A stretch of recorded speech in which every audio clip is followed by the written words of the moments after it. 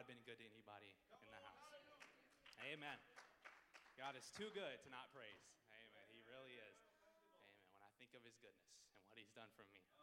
Man, it's such a pleasure to be able to bring the word to you for a little bit tonight. I'm honored. Thank you, Bishop, for this opportunity to be able to speak to us for a little bit tonight. I'm excited about the word I have.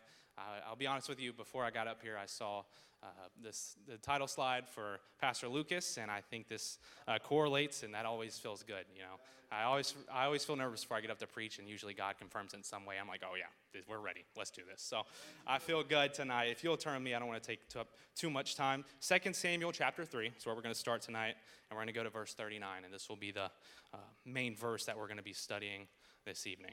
Praise the Lord. I also want to give context that sometimes I'm not the best Wednesday night speaker, and the fact that I get a little hyped, maybe more so than a Wednesday night is accustomed to, but I can't control that, so I'm working on it. So, 2 Samuel chapter 3, starting in verse 39. And I am this day weak, though anointed king. This is King David here. And these men, the sons of Zeruiah, be too hard for me. The Lord shall reward the doer of evil according to his wickedness. Those first couple of words is what I want to focus on this evening. And I am this day weak, though anointed king. I want to preach just for a moment on weak but anointed. Weak but anointed. When we look at the story of David and his life in the chapters that he is present in, we see that David was a man who suffered greatly. It was no doubt that David was human. It was clear and evident. We see in the Psalms as David, all the emotions of David. We see as he goes through heartbrokenness, sadness, everything that you could imagine in the human life, just like me and you. David was undoubtedly human. And in our original verse that we read, David was sad. He was suffering from the loss of Abner, a man who debatedly was against David. Nevertheless, David was sad at the death of Abner. He professed that Abner was a good man and a prince and that they lost somebody greatly. Right. And he began to mourn. Yeah. And we got to the verse that was the focus of this evening. I am this day weak, though anointed king. I love what David's saying here because he's acknowledging the state he's in. He's acknowledging that right now he's struggling. Yeah. That right now he feels broken, that he's sad and hurting. Anybody ever relate to that in their life? And he said that I'm currently weak, though anointed king. I am weak today, but anointed. See, we struggle. That's what life is. It is a struggle. Life was never promised to be easy. And each person here, despite their status, their prayer life, where they are in life, or what their profession is, they all struggle. Everyone has struggled, and if you're not struggling now, you will in the future. And if you're not struggling now, you already have in the past. It's just inevitable. We have all felt weak at some point or another, just like David felt weak in our verse. But being weak does not mean that you are not anointed. Being weak does not mean that you aren't in God's will. There's a stigmatism. It's not here. I was just saying that. But I've seen it in other churches. I've been and I've visited lots of churches, and I've seen a stigmatism across apostolics that if someone goes to the front and prays at the end of a sermon, that could be considered weakness, that they're ashamed because they went and prayed on maybe the topic that the preacher prayed on. I've been in that situation where a preacher has preached to me and he's convicted me, but I didn't go to the front to pray because I was afraid that someone may think that I'm weak. Someone may shame me or think that I'm doing something wrong in my life. But that's not the case, and that stigmatism is false, and that is not a true narrative, because I want to clarify tonight that being weak in of itself is not a sin. There is nothing wrong in being weak. A matter of fact, being weak is what God looks as an opportunity. See, when God chose the children of Israel, it says in Deuteronomy 7:7, the Lord did not set his love upon you nor choose you because you were more in number than any people, for you were the fewest of the people. God is saying, I didn't choose you, Israel, because you had the biggest men and the strongest army. I chose you because you were the weakest. You were the smallest that I could choose from. And God saw that as an opportunity. In John chapter 9, verses 1 through 3, and as Jesus passed by, he saw a man which was blind from his birth.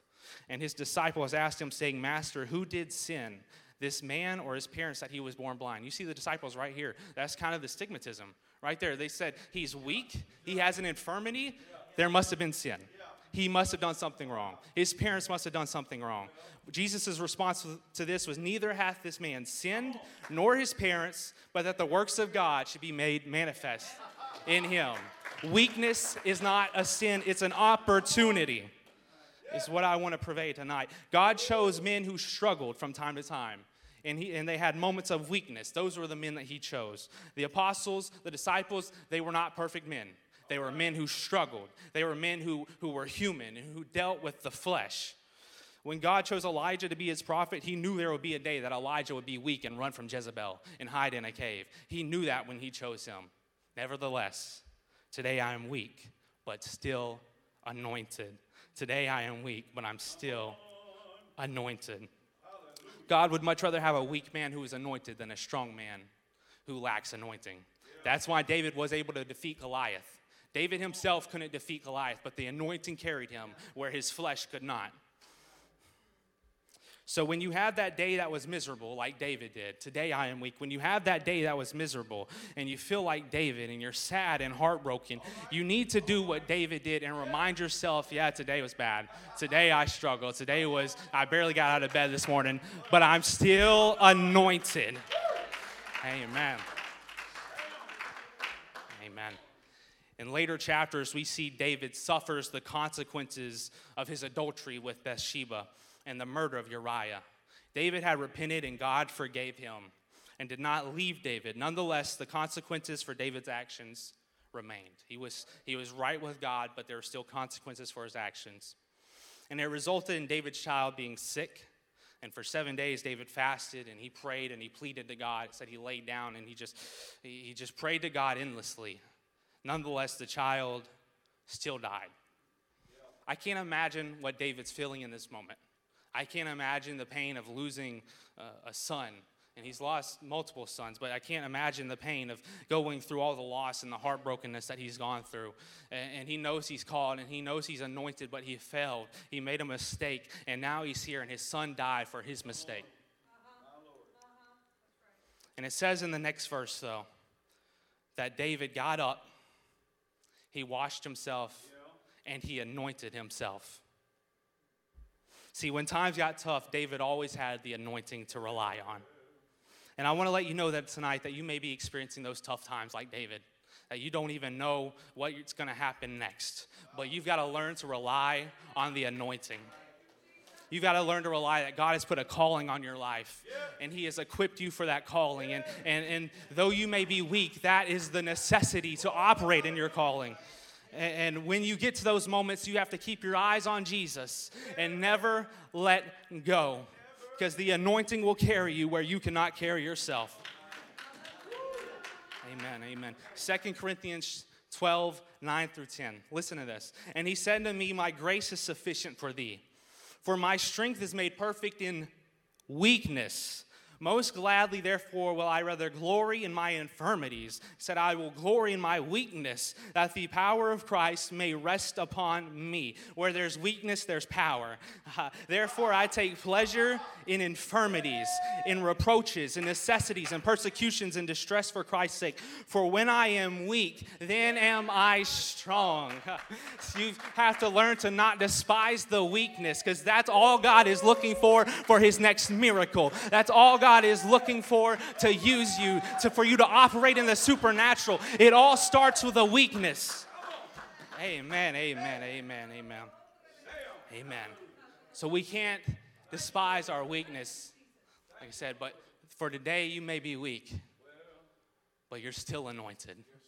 You're still called by God. And there's going to be a lot of days in this future. I'm letting you know, when the end times come, there's going to be a lot of days that we're going to feel weak. There's going to be a lot of days where we're going to struggle. But at the end of the day, we can get in our bed knowing I'm still anointed. Amen. Let's pray for just a moment here while we transition. Lord, thank you for your presence that's here. Thank you for your word, God. Thank you for what you're doing, Lord. Thank you for the weakness, God. I pray, Lord, that your strength is made perfect where we are weak, Lord. I pray, Lord, that your anointing will carry. Oh, hallelujah, Jesus. Hallelujah. Oh, roto shabokoi. Halabamia takaya. Holy, holy, holy. Hallelujah, Jesus. Hallelujah, Jesus. Hallelujah, hallelujah, hallelujah. Let's give the Lord another hand clap. Oh, thank you, Jesus. Holy, holy. You are holy. Hallelujah. Hallelujah. thank you for the word from the Lord there, Brother Mac. It was good. And I got so many things flowing through me, and we'll just see what all comes out here between the notes and the move of God. I'm going to just stop over here in Luke chapter 24, and then we're going to transition to John chapter 16, 15 and 16. But Luke chapter 24, verse 32, I love this passage. I love a lot of passages in the Word, but it says, "And they said one to another, 'Did not our heart burn within us while he talked with us by the way, and while he opened to us the Scripture?'" Thank you, Jesus. And Lord, anoint your word and speak to your people. In Jesus' name, amen. Hallelujah. Jesus, there's something about the Word of God. And when God walked with His people, and this month we've been talking about being called and that God has a calling on our life, and tonight we're talking about being equipped for the call. But as I read the Gospels, if I go through just some of the, maybe we'll pick the Sermon on the Mount, but some of Jesus' teachings, they in themselves, if you just read them straight out, they can seem very harsh, and they can take you back. In Luke chapter 9, verse 62, "And Jesus said unto him, No man having put his hand to the plow and looking back is fit for the kingdom of God." And he also spoke in Luke chapter 9, verse 16, he said unto him, Let the dead bury the dead, but go thou and preach the gospel of the kingdom. Jesus talked to us about that no man can serve God and mammon or money. We know that Jesus spoke of that he didn't really have a home or a place to lay his head. His disciples, in talking with them, he said to them, "There is no man that hath left house or brother or sister or father or mother or wife or children for land's sake, for my sake in the Gospels, but he shall receive 100-fold." We know that this gospel will divide mothers from daughters and sons from fathers. It'll split people and it'll split the world. And some people will have to forsake folks they called their friends. And these are tough sayings by Jesus. The man here that put his hand, that Jesus said, "No man having put his hand to the plow," all he was saying there was, hey, you know what when he was talking to him, he's like, hey, you know what?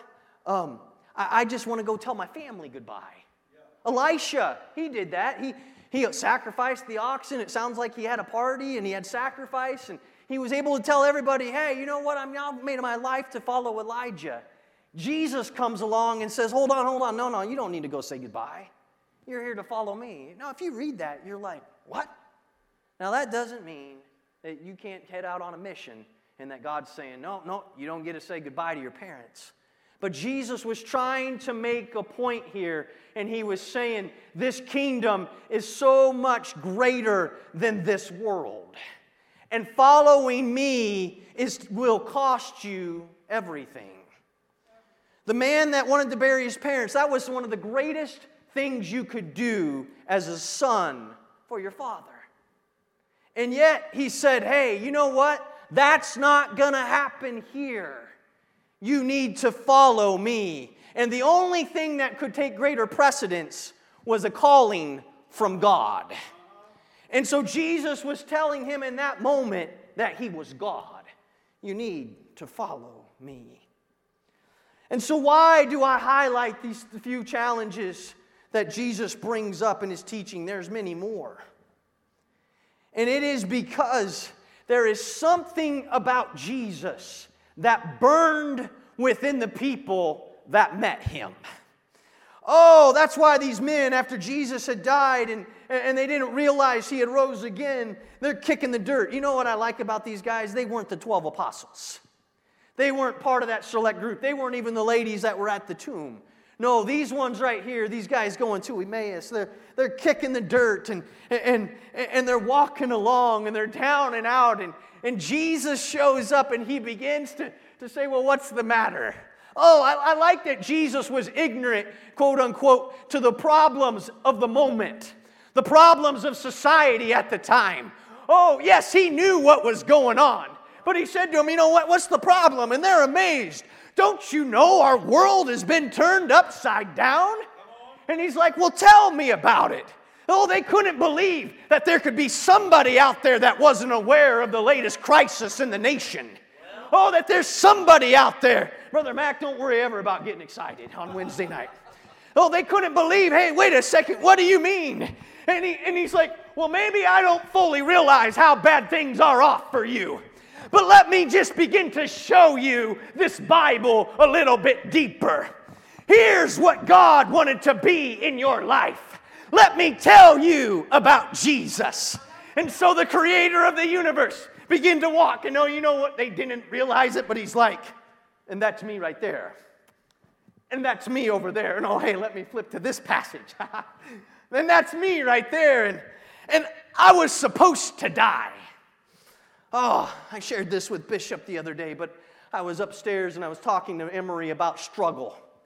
And I didn't even begin to get into the conversation because suddenly it felt like God poked me on the back and said, you know what it was like as a young child and as a young man as I read the Word and I would read about myself. That I, in my humanity, as I would read, that he, like a lamb, he was led to the slaughter. And I, knowingly, as I read those words, knew that I was headed towards the cross. And yes, that's me right there that's going to be beaten. Yes, that's me that's going to be mocked and scourged. Yes, that's me right there. But yet Jesus Christ, God manifest in the flesh, said, I've got a purpose and I got a mission and I'm going to go for it. And so he expounded the word to him. Oh, and he showed it to him. Did not our hearts burn within us? Oh, those disciples, when they said to Jesus, teach us to pray, even as John taught his disciples to pray. Oh, Jesus didn't really get all fancy. He referenced prayers that were similar to their day. But what was it about Jesus' prayer? There's something about you, Jesus, that yes, you might not have a place to lay your head, and it might cost family, it might cost mother, it might cost child, it might cost father, but you know what? I want to follow after you. Oh, the wealth that I would gain in this world, I want to go ahead and give it up for you. Oh God, I don't want to serve that, but I want to serve you. Oh, something burned within them. Oh, in their nativity, right? Their ignorance, right, where they would begin to fuss and fight. Well, hey, what do you got a place for us in the kingdom? And Jesus is like, you know what? There's something for you. No, you gave your life for me. I'm not going to overlook that. I got a place for you. And can I sit beside you, Jesus? And here he is headed to the cross. And he's like, you know what, guys? Let's move on. We got more important matters here. But yet, something about Jesus burned within him. Got a hold of him. So that when he arose from the grave, all their faults and failures, and we talked about it last week, that God can take your failure and even your failure, he can work for good. And he reached in to these apostles who all had forsaken him, didn't take him to the tomb, didn't bury him, ran one way and ran another, and Peter who cursed him, yet he reached in and he said, you know what? You who failed by the fire of coals is going to preach the day of Pentecost message. And not only that, I'm going to take you to the Samaritans and the Holy Ghost will be poured out. And then I'm going to take you to the Gentiles and I'm going to be poured out again. You're going to go ahead and reinstitute miracles into the church when you raise a man up who's lame. Oh, you who cursed me, even through your failure, I prayed for you that your faith would fail you not. And that is our God. And so their hearts so burned that when he came back, they said, I want to follow him. I want to follow him. See, church, the call is not easy. And the devil would like you just to see the difficulty of it. He would like you just to see how hard it would be. And he'd like to list out all the problems and the struggles. I think about Isaiah. And I think about calls. And Isaiah in chapter 6, in the year that King Uzziah died, it says that he saw the Lord high and lifted up. But before that, Uzziah, what happened to Uzziah? What happened to this great kingdom? As Isaiah would have looked out and he would have saw the situation and all the hopes and dreams and all the difficulty and the struggle, But yet, when he turned and he went into the house of the Lord, and he saw the Lord high and lifted up, it says his train filled the temple. That passage is referenced in John chapter 12. I won't read verses 37 on down, but I will highlight verse 41. Those are quotes from Isaiah. But it's after it says those quotes about their eyes being blinded. It says, these things said Isaiah, when he saw his glory and spake of him. This is Jesus. And God took Isaiah into his presence, into the counsel of God. And he got to have a revelation in a scene of Jesus. And suddenly he saw his inadequacy and the greatness of God. And when he saw his awesomeness, an angel came with the coal. And he saw his dirtiness. And he saw his inadequacy. And then he touched his lips. And when his lips were touched and he was cleansed, he heard a voice, and I heard a voice of the Lord saying, whom shall I send, and who will go for us? Then said I, here am I, send me. Oh, there's something about the call of God. Oh, not just his call, but his touch and his presence. And it reaches into any of our hearts. And I don't care how difficult and hard it looks like, that when God touches you, you want to respond with, here am I, send me. Oh, it turns your mind away from the difficulty of paying the bills, the struggle in your marriage. Oh, how can I possibly raise these kids?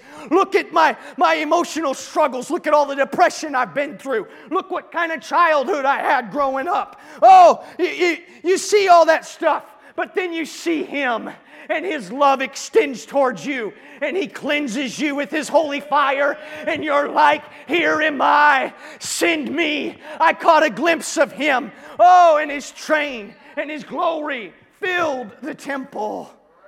And so you say, here am I, send me. Why? Because Jesus came with a mission. His mission was to seek and to save that which is lost. And he called us. He called us to go and to make disciples. As we hit so well on our first week that we taught this month. But I find some things of encouragement, and I like to take a passage and look at it. As we see Jesus here, he's wrapping up the supper. He gives Judas leaves. He gives the speech then to them of a bridegroom that's going off and preparing a place. John chapter 13. Everything I see, I know everything that Jesus said was with intent and purpose. But Jesus is just hours away from crucifixion. And he is spilling things out. And as you read these passages, I think you should take special note, because he knows he's going to a garden. He knows he's going to being kissed by Judas. He knows he's going to the greatest agony of his life, of which he will sweat drops of blood as he prays. And he begins to share with these disciples who don't really comprehend it at all. And he talks to them.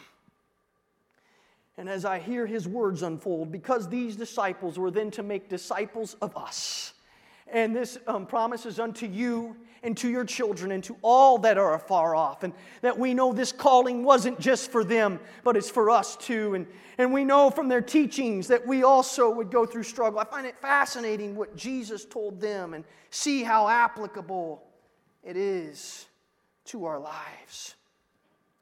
John chapter 15 and verse 20, and he says, remember the word that I said unto you, the servant is not greater than this Lord. If they have persecuted me, they will also persecute you. You see, sometimes you think that you can't do this. Not just because the enemy would like to lay out a whole list of stuff in front of you of what did this calling mean, but because you went through a bad day. Okay, you say, well, you're putting down my day, Lucas. Okay, you went through some real struggle, and some people left you. But Jesus is telling them, remember the word that I said unto you, the servant is not greater than his Lord. If they have persecuted you, they will also persecute. Or if they have persecuted me, they will also persecute you. He goes ahead and he tells us in John chapter 16, verse 2, he says, they will put you out of the synagogues. Yea, the time cometh that whosoever killeth you will think that he doth God service. There are a whole lot of people out there today that somehow think that the values they hold, the anti-God values they hold, that they're supporting God and that they're supporting the Bible. You see it raging throughout our country. We've just had the Supreme Court and Roe versus Wade, and there's people out in the streets that think that they're loving and giving God to people when they bring to somebody an abortion. That is a lie from the pit of hell. But that doesn't mean we don't have a world that's blind. And that doesn't think that they're attacking you in the name of God. When willing, they're ignorant, and they're blind, and they're led astray. There's people that have been raised and they've grown up and they don't know any better. But like Stephen, they came and they stoned him. And yet Stephen didn't want this sin laid to their charge. Oh, just like Jesus on the cross. And so Jesus told us that we'd be attacked. But then he tells us in verse 1 of chapter 16, these things have I spoken unto you, that you should not be offended. We're talking tonight about being equipped for the call. And I want you to understand some things, that when Jesus called these disciples, He first called them. And then He Himself spent 3.5 years teaching them. He pulled them away time and again and began to expound to them and to pour into them. And yet, as I've already said, in His moment of His greatest crisis, they forsook Him. So look, when you look at yourself and you think of your inadequacies and you see all the times you've messed up and you think of all the times you can't do it, you can't do it, you can't do it. God has given you preachers and teachers, evangelists and apostles. It's Ephesians chapter 6. I have the verse here later on.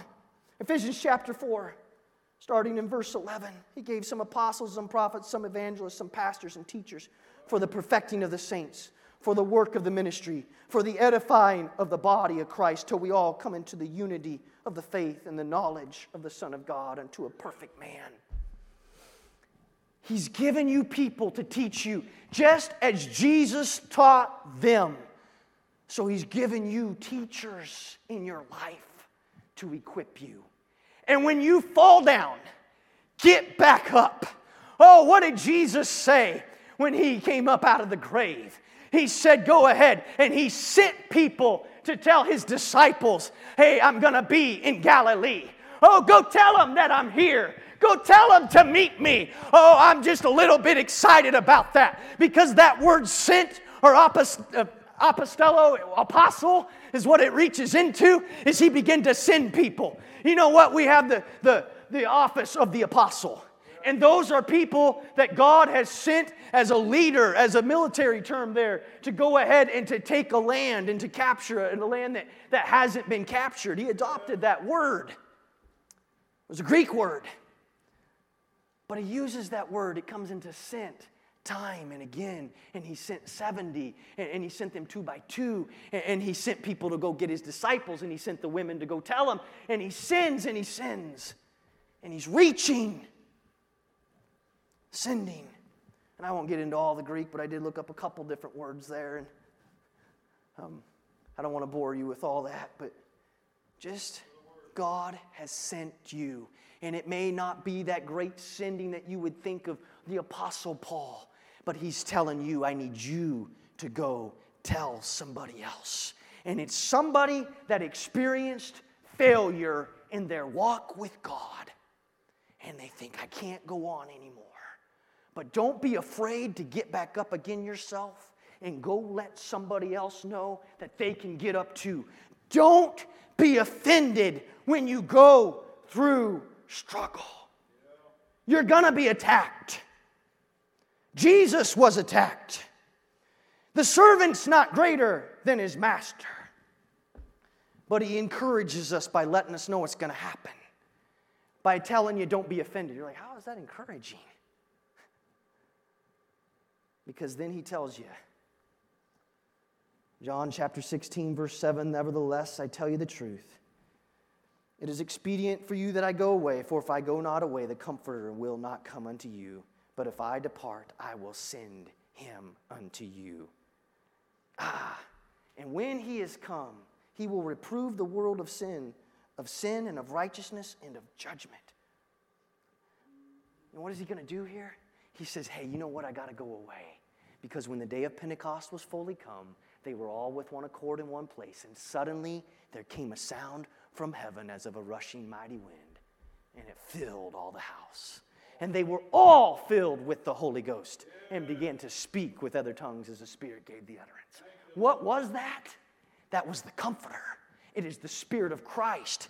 It is not just Jesus with you, but it's Jesus in you. You see, Jesus in his humanity, oh, this is exciting. He could only visit Brother Kennedy in his humanity. And then he could go on and he could visit Bishop in his humanity. Oh, and then he could go on, and then he could visit me in his humanity. And then he could visit Brother Brian in his humanity. Oh, but when he said, I got to go away. Oh, in my Father's house are many mansions. I've got a room for you, and a room for you, and a room for you. And he came back, and he filled Brother Kennedy, and he filled Bishop, and he filled Brother Brian, and he filled me. And you know what happens there? He's multiplied. Oh, because I'm over here on my job, and Bishop's over here, and he's getting a haircut, and Brother Brian's over here at the grocery store, and yet Jesus is there ministering to somebody, and he's over here ministering to somebody, and he's over here ministering to somebody. That's why he sent them out 2 by 2s into all the cities and the villages. Why? Because he could go to one village, but 70 could go to all these other villages, and they could begin to teach and to preach, and the work of God is multiplied. And he dwells in you. And he says, I'm sending you the Comforter. So don't be afraid of when you go through struggle. Why? The world is being reproved. They're being convicted and they're being corrected. Why? Because you showed them that you can live holy. You showed them that you can stop doing wrong and that there is a way that's right, even when it's tough. And it convicts them in their heart. The Spirit of God convicts them. And you go through struggle, but you're going to reach them. Oh, so how can I do this? Oh, we told you that we have apostles and teachers and prophets. But you know what you do with all that word that gets in you, and then you leave here and you're like, whoop, it felt like it left my mind. Well, you know what you do with all that word that you read and you study, and you're like, I have no idea what that means. And then God puts somebody in your life and they expound on it. Or in the moment you have revelation, but then 2 days from now, whoop, where did it go? Howbeit, verse 13 of chapter 16, when he, the Spirit of truth, come, he will guide you into all truth. For he shall not speak of himself, but whatsoever you shall hear, that shall he speak, and he will show you things to come. Oh, what do you got? The Holy Spirit. It's going to match right up with this book. And he's going to bring it into your mind, and he's going to stir it up. Oh, I so thank God that I have Christ in me, the hope of glory. Oh, I know that I take it a little too lightly. Oh, I don't quite grasp what it is that I got. Oh, but the Creator of the universe is right here, and he's bringing to my mind, and he's doing it at a level that I can work with, and he stirs it up. See, he's going to keep you, and I'm telling you right now, any struggle you go through is worth having him. Because life without him, its riches aren't worth anything. Oh, look at those people that are so depressed and down and out. And when their great career maybe seems to come to an end, they commit suicide. You know, that's the number one cause of death of our teens. Suicide. You'd say, well, that makes sense. They They haven't lived long enough to have other diseases. But it's still impacting that they would think at such a young age, this is not worth living. What do you mean it's not worth living? God loves you, and He will put joy in your life that you never could imagine, and He'll give you a want to live forever. Oh, joy, so that when you're in the middle of catastrophe, He's in there upholding you in your weeping, upholding you in your sorrow. Weeping may endure for a night, but joy comes in the morning. And I know that means daytime, but I still like to think of it in the middle of my mourning or my crying out. Joy comes in. Joy comes in. And then we have verse 20. Verily, verily, I say unto you. You know what that means? That's like pay attention. Verily, verily. You know, I don't talk that way at home either. I know you guys, maybe some of you do. But this is Jesus' way back then of saying, pay attention. I say unto you that you shall weep and lament, but the world shall rejoice. And ye shall be sorrow, but your sorrow, let me pause. You're going to struggle. You're going to weep. You're going to lament. The world's going to rejoice. But then he tells you that your sorrow shall be turned into joy. Now, I know Jesus was going to the cross here. But it's the same, the God that kept them through the cross is going to keep you through your struggle. There is joy in the morning. The God that told them that He would be with them, that He would send the Comforter, is the same God that gave you the Comforter. And the one that kept them is the one that will keep you. So rejoice not against me, O my enemy. When I fall, I shall arise. And when I sit in darkness, the Lord shall be a light unto me. And then the last couple things I want to highlight. Verse 26 of chapter 16 and verse 15, or chapter 15, verse 7.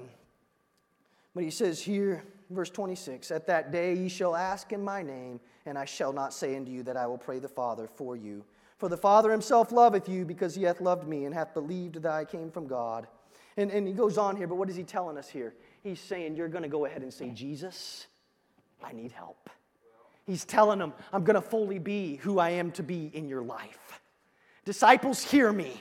There's some changes going on, but when you call on me, he says in chapter 15, verse 7, if ye abide in me and my words abide in you, if you're going to go ahead and live for God, ye shall ask what you will, and it shall be done unto you. He's saying, hey, you know what? Go ahead and get lined back up with me. You've got some precious promises here. Go ahead and say, I'm going to go through struggle. You know why I like to say that? Because it kicks the devil in the teeth. I'm like, yeah, I'm going to go through struggle. He's like, you're going to fail. I got examples of failure. God didn't hide it in the Bible. Boom. I'm going to fail. What are you going to do about this? I've got the Comforter, Jesus Christ in me. They're going to laugh you and mock you, make your life hard, and look what you're going to give up. I got the Comforter, and my sorrow is going to be turned into joy. What are you going to do about the problem? You know what I'm going to do about it? I've lined up with God, and I'm going to prayer. And I'm going to ask Him, and He's going to do it. He's going to take care of me. Some way, somehow, I'm going to get through this, and you're going to get through this. So shut up, devil. I've made up my mind, and I'm not turning around. There's no going back, but I'm getting on track with Jesus. Give Him glory. Hallelujah. Hallelujah. You have His Spirit. You have His teaching that goes forth in teachers and preachers in your life. With that, Acts chapter 2, verse 42, it says, and they continued steadfastly in apostles' doctrine, in fellowship, in breaking of bread, and in prayer. What is that? That fellowship and breaking of prayer? Right here we have it. These new disciples said, you know what? I need to get that word. They had teachers. And you know what else they had? Fellowship. That whole breaking of bread, that's a joining up together. That means, hey, AJ, I've got you and you got me. And I'm standing with you and you're standing with me. You know what you get when you come to God? You get a brotherhood and a sisterhood. So come back to the brotherhood and sisterhood. Get back into the church. I know I mess up and I fail, but I'm here for you. Please overlook my failures. I'll overlook yours. And let's continue in this work together because there's strength in the body of Christ. He gave us to each other. That's why He said, how will they know that you're my disciples? That you love one another. So we have His Spirit. We have each other. We have this Word taught to us, preached to us, and then His Spirit stirs it up in us. And we have prayer. Not prayer where you crawl across glass and you say Hail Marys 35 times. And no, you just get real with God. And you say, God, I have a problem. You know what you can say? Help my unbelief. Oh, hallelujah. And then he follows up here. Verse 33, this is before he gets ready to head off to the garden. Or before he begins to pray and then head off to the garden. And he tells him, his hour's coming. But then he says, these things have I spoken unto you, that in me you might have peace. In me? Now that might isn't like, well, maybe I could have peace in Jesus. You don't have peace right now. But I've given you these things. So if you come to Jesus, you can have peace. You can have completeness. You can have being put together and whole. In the world you shall have tribulation or trouble. Be of good cheer. Hey, he didn't say, in the world you won't be of good cheer, in the world you won't have trouble. No, that's not what he said. In this world you're going to have trouble. But where's God at? He's in trouble. So be of good cheer. I have overcome the world. Give him a hand clap of praise. Hallelujah. Oh, he's overcome the world. We have great promises, rich promises. And so I want to wrap up tonight. The title's Equipped for the Call. God didn't leave you without teachers. He didn't leave you without preachers. He didn't leave you without His Spirit. He didn't leave you without the understanding that there's going to be downs, but that He's going to be there. And He gave you a way that nothing in this world, no devil, no fallen angel, no ideology, no spirit out there, no failure of your own, nothing can separate you from the love of God. He has given you everything you need. So go ahead and follow Him. Trust Him. Be humble before Him. You'll submit yourself to Him and let Him lead you and guide you into all truth. Can we go ahead and stand to our feet? I want you to know that you are equipped for the call. Peter, he told us, I had it right there, but Peter told us, he says, you are a chosen generation, a royal priesthood, a peculiar people. Oh, that you might show forth His praises. Why did Peter tell us that? He's telling us that God has purposefully picked you. God picked you. And God has given you everything in this book that you need. And not just the words, but the strength and the Spirit.